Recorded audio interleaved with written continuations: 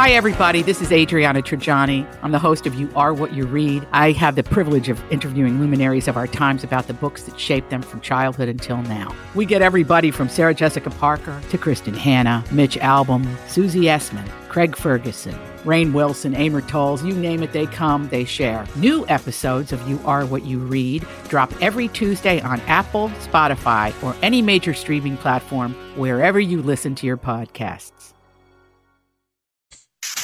New information, please. This is a My Talk Dirt Alert update. A quick look at what's happening in entertainment. I'm going to need everything, all the info you got. On My Talk. My Talk. Come on, you guys, tell me all the dirt. This Dirt Alert update is brought to you by Hotels.com.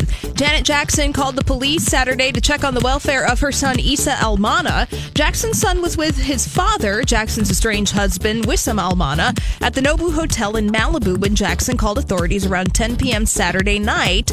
Jackson was said to be worried that Almana may have been using drugs around their son. However, the Los Angeles County Sheriff's Office said there was zero suspicion of drugs being used. Oh, it's sad and scary, to be away from your child and not know what's going on. Mm-hmm. I feel for her. Yeah. Audio has surfaced that shows why Clayne Crawford was fired from the Lethal Weapon TV series on Fox. There's a lot of drama that we weren't privy to. So in one of these audio clips, he calls co-star Damon Wayans a crybaby blank and says he's only famous because his brothers are, quote, in the game. Okay. Wow. I mean, what was up his behind? Who piddled in his Cheerios?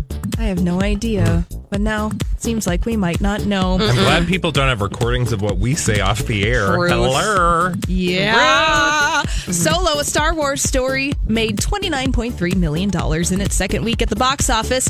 That is a 65% drop from week one, but it was still enough to be number one at the box office.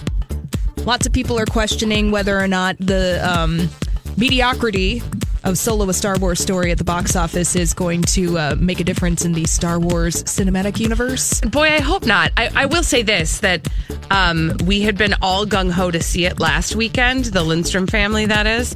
And then this weekend with the rain and we had some things shuffle about in our schedule, there was a definite conversation about whether or not we were going to go see that movie. Oh. And because of the sort of way it's playing out. Oh, really? And what critics... Yeah, we just were like, yeah, maybe no, we're not going to go see that. Maybe we'll wait for it to come to our televisions at home.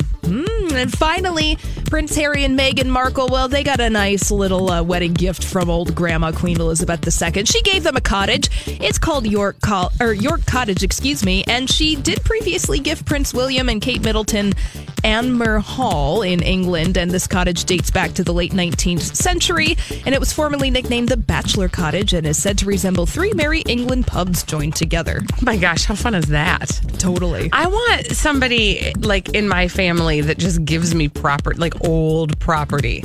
Right? Is it like a fun little gift? Wouldn't you love that? I mean, I'd love free stuff.